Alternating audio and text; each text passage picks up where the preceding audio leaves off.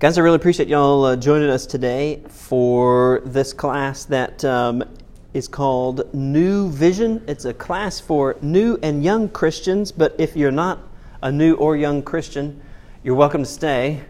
Okay, but this is ideally for folks that are, relatively new to the faith or interested or something like that. And I have been recording all these and put those online. And so, Jerry, you're welcome to stay. I know you've been going to church for a while.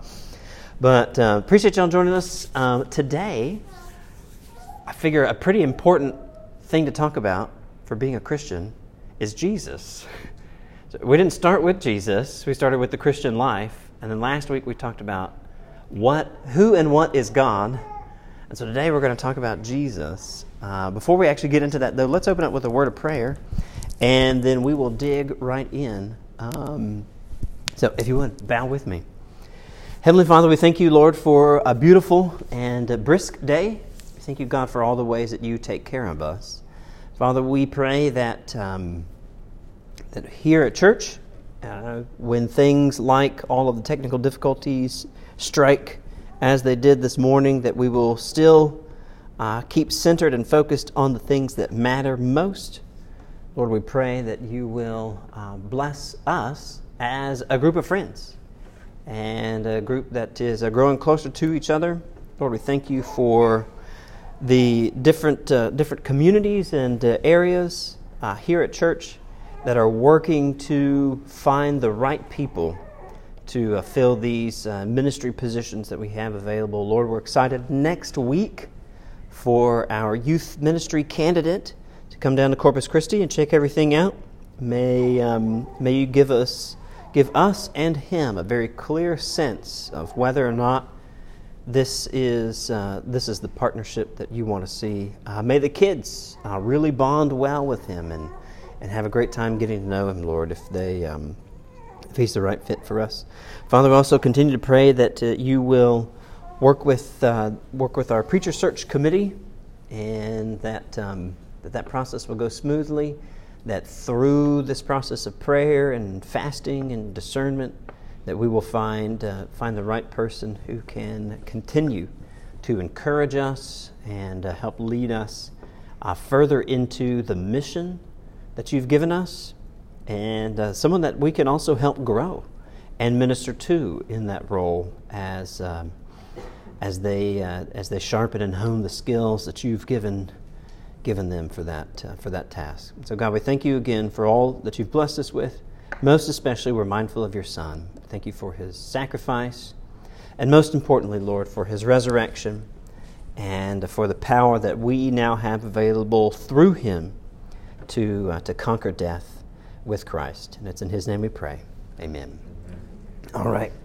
Last week, we talked about some stereotypes about God. So I asked a question about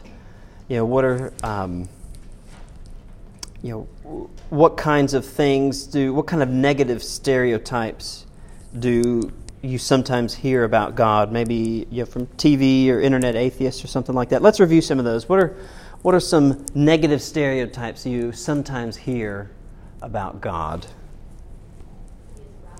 He's wrathful, right? Cited the movie Bruce Almighty. Yeah, any Bruce Almighty fans? Smite me, O mighty smiter. Yeah. Anything else? Any other negative stereotypes about God?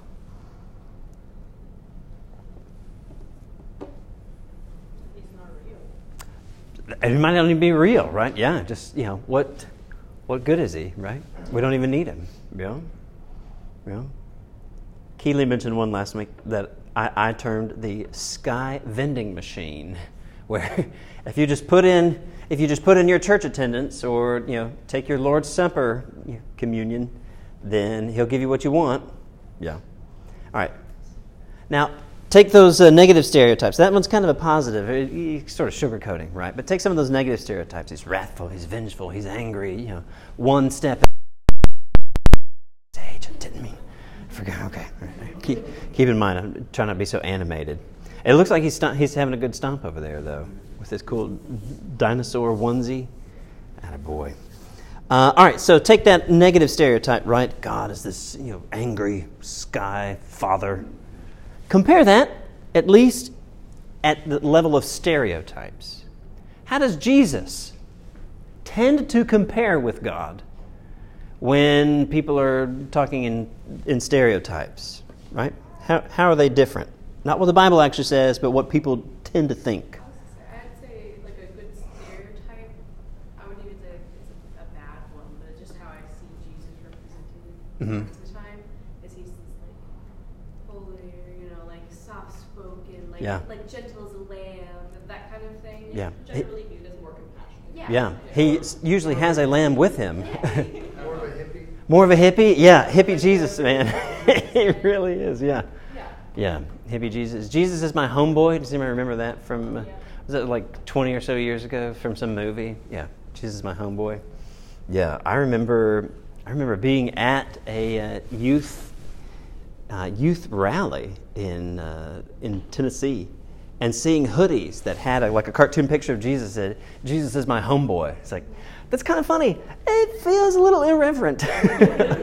Yeah, God is all about wrath and punishment, right? Again, in terms of stereotypes. But Jesus is kind and compassionate. He's chill. Yeah, he just tells people, look at the lilies of the field, right? Consider the birds. Yeah. Like Jesus is over here speaking in haikus, petting lambs and stuff like that, right? Yeah, that's okay. So Jesus is about love and forgiveness, right? But God is all about wrath and punishment. Question: is this how Jesus actually viewed himself? Keeley suggests probably not. I think to a degree, because his purpose was to be that intervention for us. He was someone that we could relate to, who was compassionate. Mm-hmm. Yeah. So to a degree, it's true. Yeah. That is that's kind of the ugly truth, is that there's a little hint of truth in some of this negative stuff about God. Yeah, there are times when God is really serious about sin. But like we saw last week, the reason why God was so serious about, hey, don't worship these other things is because, guess what? You tend to become very much like the thing you worship. And if you worship these false gods, who are all about power and control, guess what? You're going to do the exact same thing. You're going to end up dehumanizing and abusing the people that you are around. Versus if you worship God, the true Father, right? Okay. So you can see that. That's why. Yeah, but Jesus, he does talk a lot about love and forgiveness to the people who need to hear love and forgiveness. Interestingly, Jesus talks also a lot about judgment and things to the people who might need to be a little worried about judgment because of how they treat others. Let's turn to the Gospel of John, right? So fourth book in the New Testament, Gospel of John, chapter 5.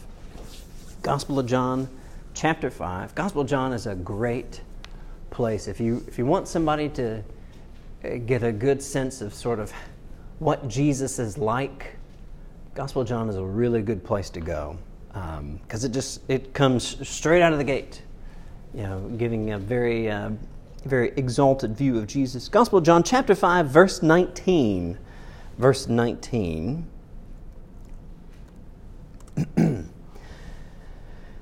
Chapter 5, verse 19. I'll read these. All right, and so the question I'm going to ask you is this. According to these verses, how does Jesus see his own mission? All right, so I'm going to read these and then I'll ask you, all right, so what does Jesus think about what he's doing? All right, so here we go. John chapter 5, verse 19. Jesus gave them this answer, very truly I tell you, the Son can do nothing by himself. He can only do what he sees his Father doing, because whatever the Father does, the Son also does. For the Father loves the Son and shows him all he does. Yes, and he will show him even greater works than these, so that you will be amazed.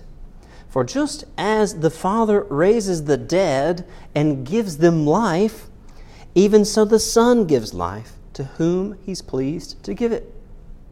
Moreover, the Father judges no one, but has entrusted all judgment to the Son, that all may honor the Son just as they honor the Father. Whoever does not honor the Son does not honor the Father who sent him. It's very truly I tell you, whoever hears my word and believes him who sent me has eternal life and will not be judged, but has crossed over from death to life. Okay, according to these verses, how does Jesus see his own mission? He's taking on the burden of judgment of humanity. Taking on the burden of judgment. That is one very clear aspect. All right, this is now Jesus' prerogative. Taking over judgment. Even bigger than that, where does Jesus get his cue from? God. Follows God. Jesus' activity is precisely the kinds of things that God does. And here's the thing that not a lot of people like, but we got to hear it. This perfect obedience. All right, did your spine shiver when you heard that word obedience? Okay. This perfect obedience that Jesus had with God is a model. It's an example for those who would follow Jesus. Parents in the room, it's easy to say, do as I say and not as I do, right? Yeah, it's easy. We had a rough day yesterday with the boys because it was cold and we didn't want to get outside and do anything. And so we were cooped up inside. But it's easy to say, do as I say. It's even harder to be able to do things in a way where you can say, hey, this is exactly how I want you to do them. But that is how Jesus operates. That's how Jesus operates. All right, question. Based on what you know from Scripture, maybe what you've heard in sermons, hopefully good sermons, how did Jesus treat sinners and tax collectors? Generally, how did he treat sinners and tax collectors? He tended to invite them to gatherings, invite them to meals, and then through him being who he is, kind of show them the proper way of living. Yeah. Hey, I mean, like people, right?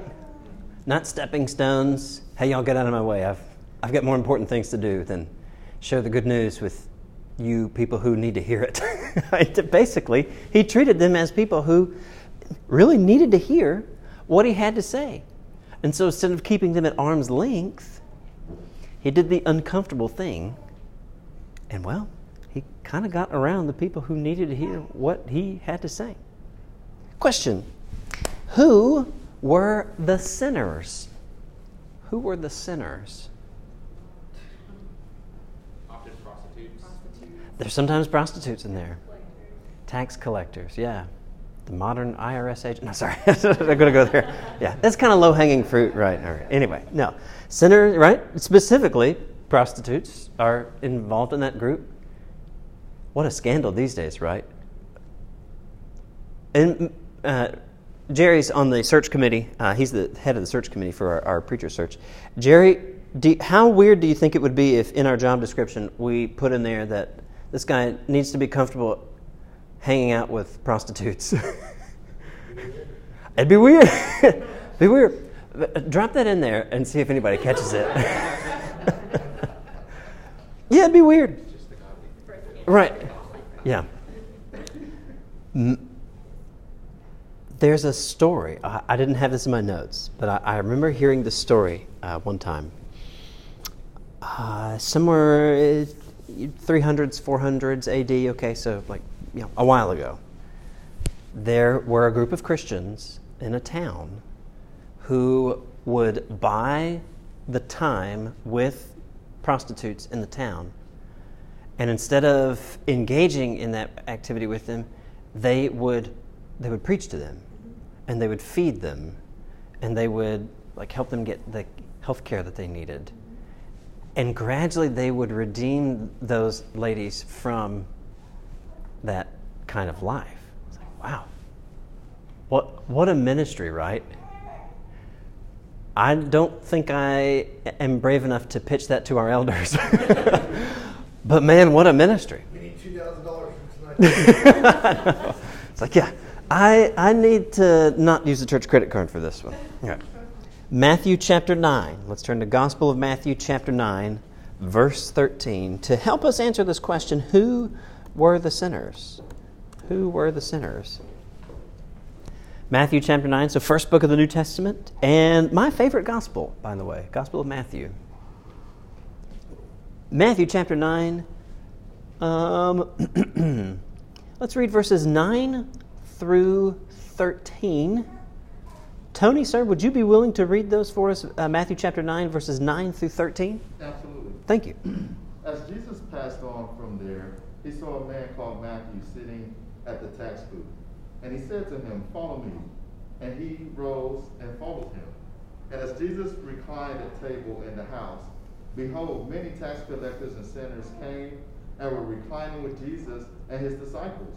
And when the Pharisees saw this, they said to his disciples, "Why does your teacher eat with tax collectors and sinners?" But when he heard it, he said, "Those who are well have no need of a physician, but those who are sick. Go and learn what this means. I desire mercy and not sacrifice. For I came not to call the righteous, but sinners." Man. All right. This gives us kind of a pretty good little short summary of who some of these sinners are. Chances are they're probably people who were born Jewish, right? But they didn't necessarily go to synagogue every Sabbath. Probably didn't care that much about the particular food laws. Some of them were, like we just mentioned, probably engaged in activities that might make you look sort of suspicious on some of these. All right, now question. By contrast, how did Jesus treat religious leaders of his day? A lot more strict because they know what they're doing. Yeah. Jesus was a little bit harsher with these guys. Yeah. What else? How did Jesus... Definitely more scrutiny than Mm-hmm. Yeah. Definitely. I mean, there's definitely a hint of, for lack of a better word, sass. Yeah, I think and normally, when we think about hippie Jesus who's petting a lamb, right, and he's sort of rubbing his beard on him and stuff, right? Hippie Jesus doesn't have a lot of sass to him. And that seems to be a pretty consistent character trait, going through and talking to Pharisees. Yeah. It's like you should cease now. Yeah. He generally pushed back against their abuses of people who were sort of socially, on that social ladder, their abuses of people who were sort of socially lower than them. All right. This happened at the church that I worked at in Kentucky. A sweet lady who did not mean it this way. She was talking with one of the other guys who had done some preaching and teaching there. A friend of mine in the doctoral program. So this guy's getting his PhD in biblical studies. And they were talking about this particular issue in the Gospel of John. And she told him this. Now, like I said, I don't think she meant it this way, but this is what she said. "Well, I used to think about it that way too." So she's disagreeing with him. "I used to think about it that way too until I studied a little bit more." And afterwards, my friend came up to me and said, "Apparently I need to study the Bible a little bit more." It's kind of a dig. It could be taken that way. Like I said, she probably didn't mean it that way. But it's interesting. Turn back to Matthew chapter 9 there. All right, who are the Pharisees? Just quick summary. Are these guys just random guys, or talk to me about their education? Religious leaders. Yeah, they're pretty sharp. These guys have gone through the equivalent of grad school in the days, right? These guys are the professors. And so, look what Jesus says here. And verse 13, Jesus says, "Go and learn what this means," and then quotes the Bible to them. Yeah.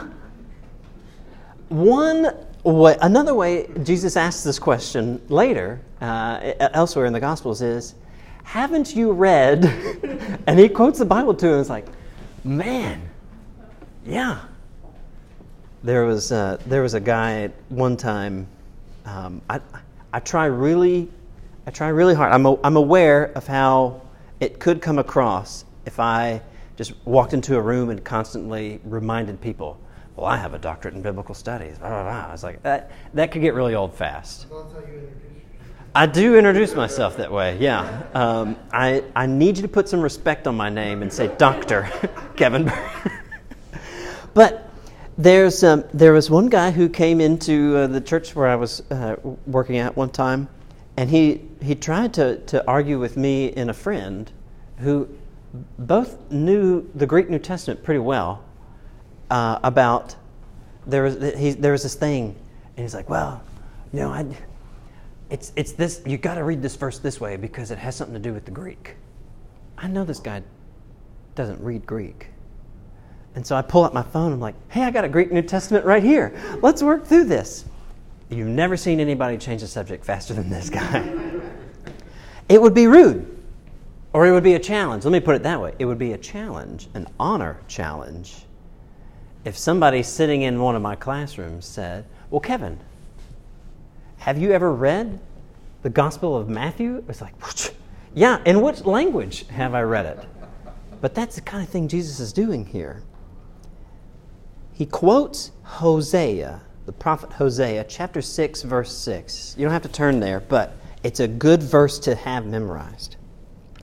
Hosea chapter 6, verse 6, it doesn't reject sacrifice or ritual, okay, on the other systems. Like, hey, when you come to the temple, you bring these offerings. It shows your willingness to kind of partner with God and be part of this covenant.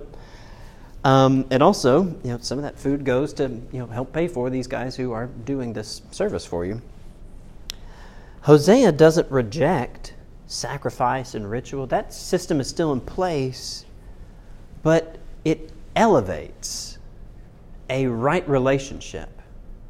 All right, let's put it in modern terms, right? If Jesus were to say something like this, go and learn what this means. I desire righteousness, not church attendance.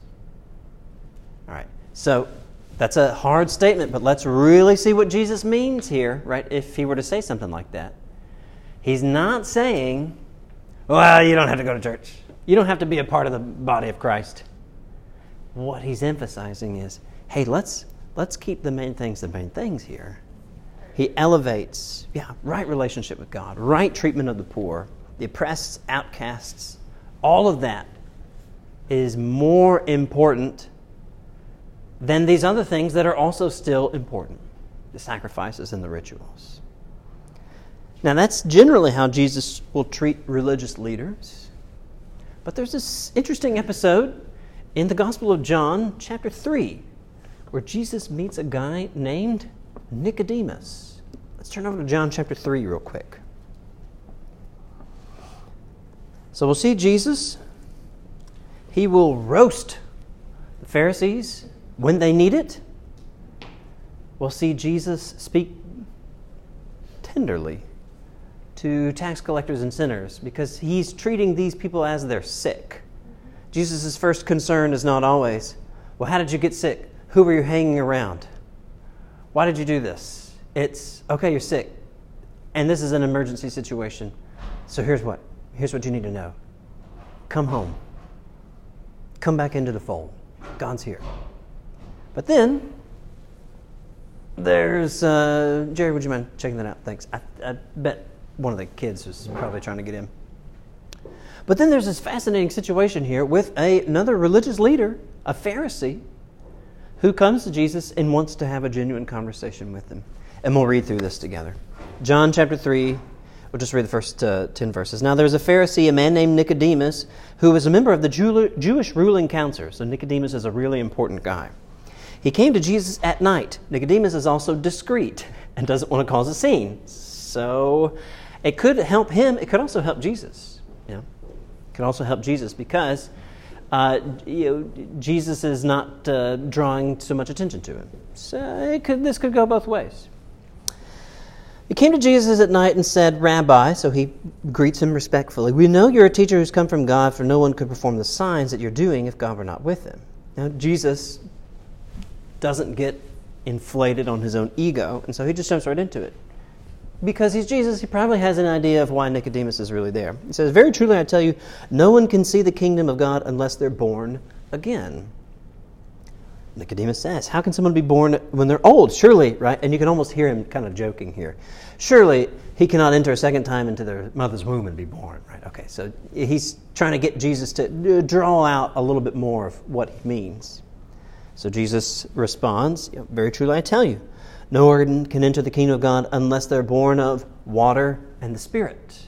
Okay, so now we're starting to get into what Jesus means. "Flesh gives birth to flesh, but the Spirit gives birth to spirit.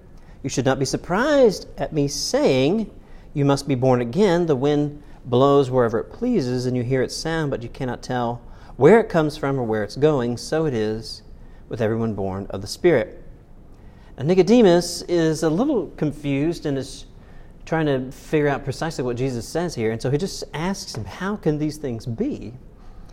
And then in verse 10, Jesus gives just a little poke here.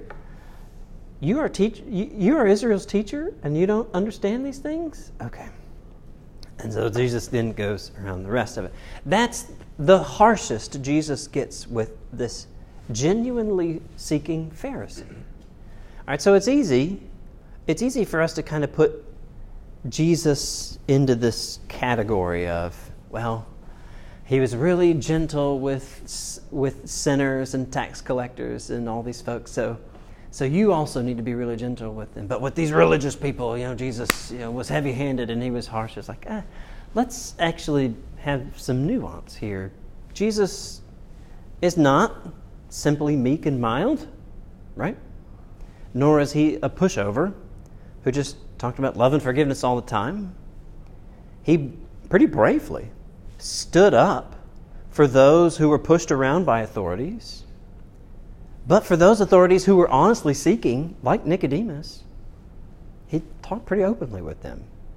And in a way, talked plainly with them to where they can understand what's going on. For somebody who's genuinely seeking, Jesus is pretty even-handed. I think this is the character of Jesus' earthly ministry in a nutshell. So if you want to know what Jesus is like, for the people who needed love and compassion and forgiveness, yeah, he was there. But for the people who needed to be warned and who needed to know, hey, maybe you have abused your power, whatever amount or quality or kind of power you have, maybe you've abused this somehow. For anybody willingly coming to Jesus, he was open to talk. That's pretty good. That's pretty good. The apostles, the fishermen that saw him, they knew the scriptures too. Yeah. They recognized him through their study of the scriptures. Mm-hmm. So it wasn't like they were ignorant of it. Yeah. He treated them kindly as well and said, "Follow me." Yeah. And he taught those who wanted to learn. Absolutely. And recognize who he was. Very true. Yeah. Jesus was more than willing. If you were genuinely seeking, Jesus would talk with you. And I think that's one of the best lessons that we can kind of look at and sort of read and understand sort of what Jesus is doing, especially in his earthly ministry. And so that helps me kind of understand, all right, how am I going to treat someone? If somebody comes into my office and they're ready to throw down, all right, let's talk. If I am not in the wrong here, then I'll defend myself. But if somebody comes in and they're broken, my first answer isn't, well, this is your fault. Clearly, you could have made better choices. Clearly, you shouldn't have been hanging out with so-and-so. And maybe eventually we'll get to some of that stuff, right? But, all right. That's kind of a broad overview of Jesus' ministry, just his earthly ministry. We've got about 14 minutes left in class, and I've got 4 scriptures I want us to work through. Let's turn back just a little bit from John chapter 3 to John chapter 1. John chapter 1. We're going to read a few of these verses. We're just going to read the first 4 verses in the Gospel of John. And I want you to pick one thing that you learn about Jesus from these verses. One thing that really stands out to you. So Gospel of John, chapter 1, verses 1 through 4. Keely, do you have those? Gospel of John, chapter 1, verses 1 through 4. Can you read those for us, please? And we'll talk about them for a little bit. In the beginning was the Word, and the Word was with God, and the Word was God. He was with God in the beginning. Through him all things were made. Without him nothing was made that has been made. In him was life, and that life was the light of all mankind. Right. Pretty serious opening statement. I think John is doing this on purpose when he begins his gospel with that phrase, in the beginning. And the Old Testament was originally written in Hebrew, but it got translated into Greek about roughly 300 years before Jesus' ministry. And the Greek opening words of Genesis are the exact same as the opening words in the Gospel of John. And it's just kind of interesting to me that the Gospel of John maybe takes that and says, oh, that's the beginning. But in the real beginning, before any of this stuff happened, there was Jesus. All right, in these verses, what's something that stands out to you? What do you learn about Jesus in these few verses? He was in the beginning. Well, it's more of maybe a question because I'm not really understanding or I'm not really clarified. When it says he was with God in the beginning, does it mean Jesus? Jesus. Is the Word? Jesus is the Word. And the reason why John uses this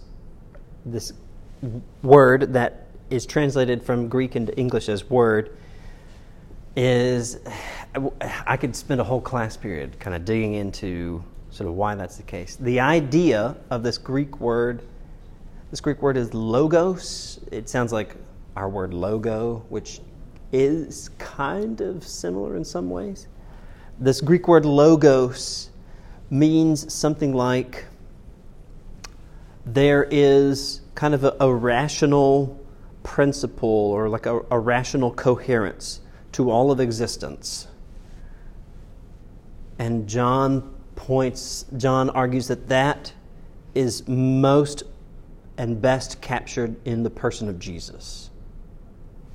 And so that's why he uses this strange term that has some to do with Greek philosophy and some other stuff.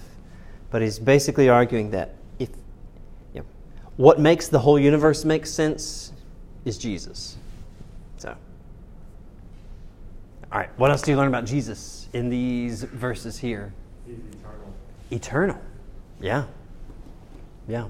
Not like the guys from the Marvel movie. He's actually eternal. Yeah. He's eternal. He's always been there. Which means then, it's easy to just hear that and then not think about it. It means then that Jesus was not created, okay? Like angels were, that Jesus has always been there. And one way that I've heard that this kind of makes sense, right? So the Bible talks about how God remains the same. Well, if that's true, and God has always been characterized by love, right? Well, love always has an object. There's always a person or a thing you love. When somebody says, well, I just love. Well, what? Like, Do you love your family? Do you love Whataburger? Like, what thing or person do you love? Well, no, I just love. It's like, well, that doesn't make any sense. Love always has an object. Well, for God to have always been love, there needed to have been something for him to love. Well, logically, Jesus is there, and that makes sense. So, Jesus is eternal. Yeah. Let's do one more thing, and then we'll move over to some passages in the rest of the New Testament. Something else from the Gospel of John, chapter 1, that you learn about Jesus.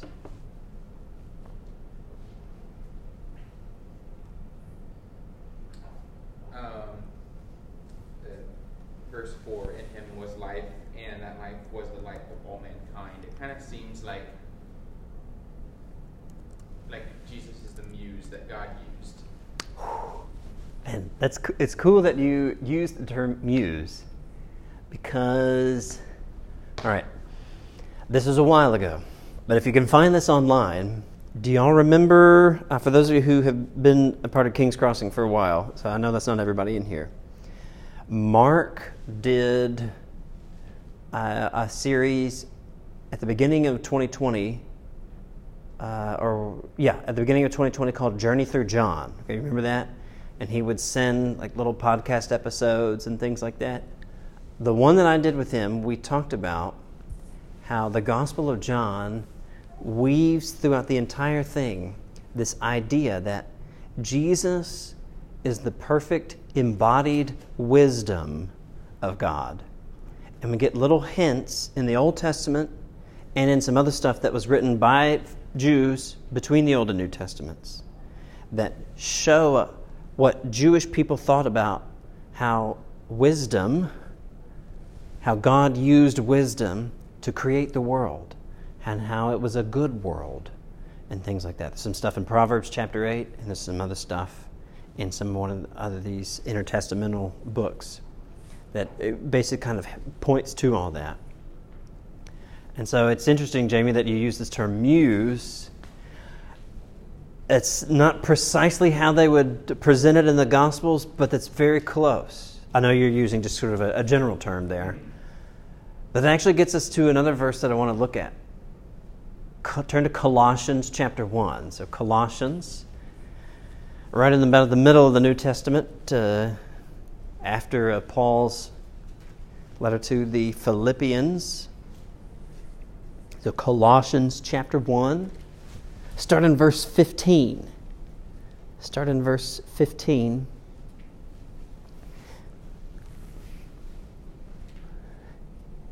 And let's read verse 15 through 20. Adrian, do you have Colossians 1, 15 through 20? Yes.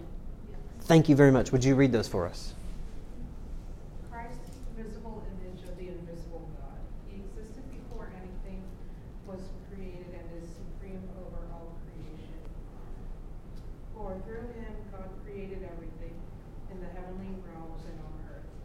He made the things we can see and the things we can't see, such as thrones, kingdoms, rulers, and authorities in the unseen world.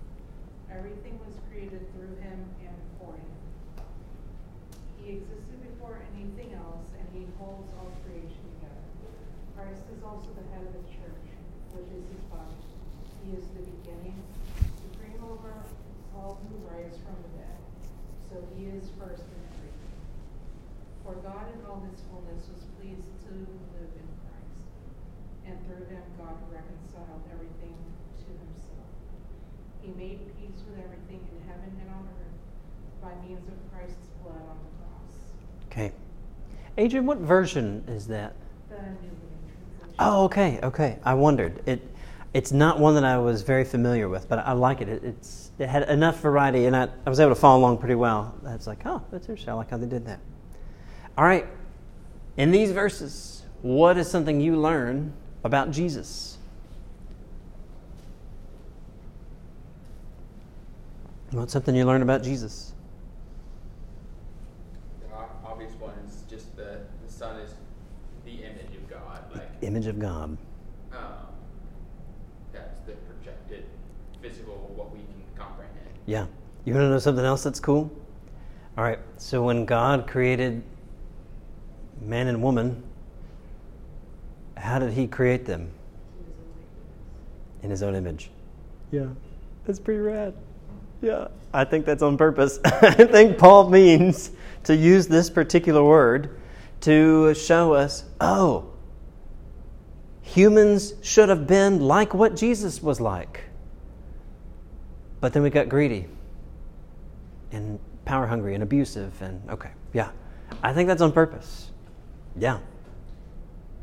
One thing, I don't know if I may be reading into the passage too much, but when he's talking about the things he created in heaven and in earth, whether thrones or powers or rulers or authorities, aren't thrones and powers used to describe angels as well? Yeah. The whole created order, everything that you and I can see and everything that we can't see, at least until they show up to us in a dream and say, hey, I'm an angel, don't be afraid, right? Everything that we can see and can't see, Jesus rules over all of that. Now, he's gradually bringing it under his control, right? But Jesus rules over all of that, yeah. Jamie, did you notice also that in verse 16, all of these things have been created through him and for him? Mm-hmm. Yeah. That draws again from this idea of Jesus is the perfect embodied wisdom of God. Yeah.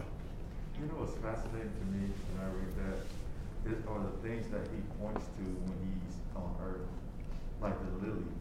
Yeah. You know, he created the lily. Right. Yeah. He's the one that created all this stuff, and he's looking at a lily. You know, it's like, and all this array. You know, Solomon in all his days is not arrayed. Not like one of these. Yeah. And it's just fascinating for him to look at his creation, something so small, and say, all this stuff Solomon had. Right. You name all the things that he had, the gold. I mean, probably golden toilets and gold everything, you know. Like, I mean, he had everything built. Yeah. I mean, the massive things that he had, but the Lord says he's not arrayed like one. Yeah. It is fascinating too. Yeah, it's Jesus is so unimpressed with the things that most of us would try to use to impress people with. I have this habit, and when I feel like somebody is bragging to me, the more I feel like they're bragging, the less impressed I react.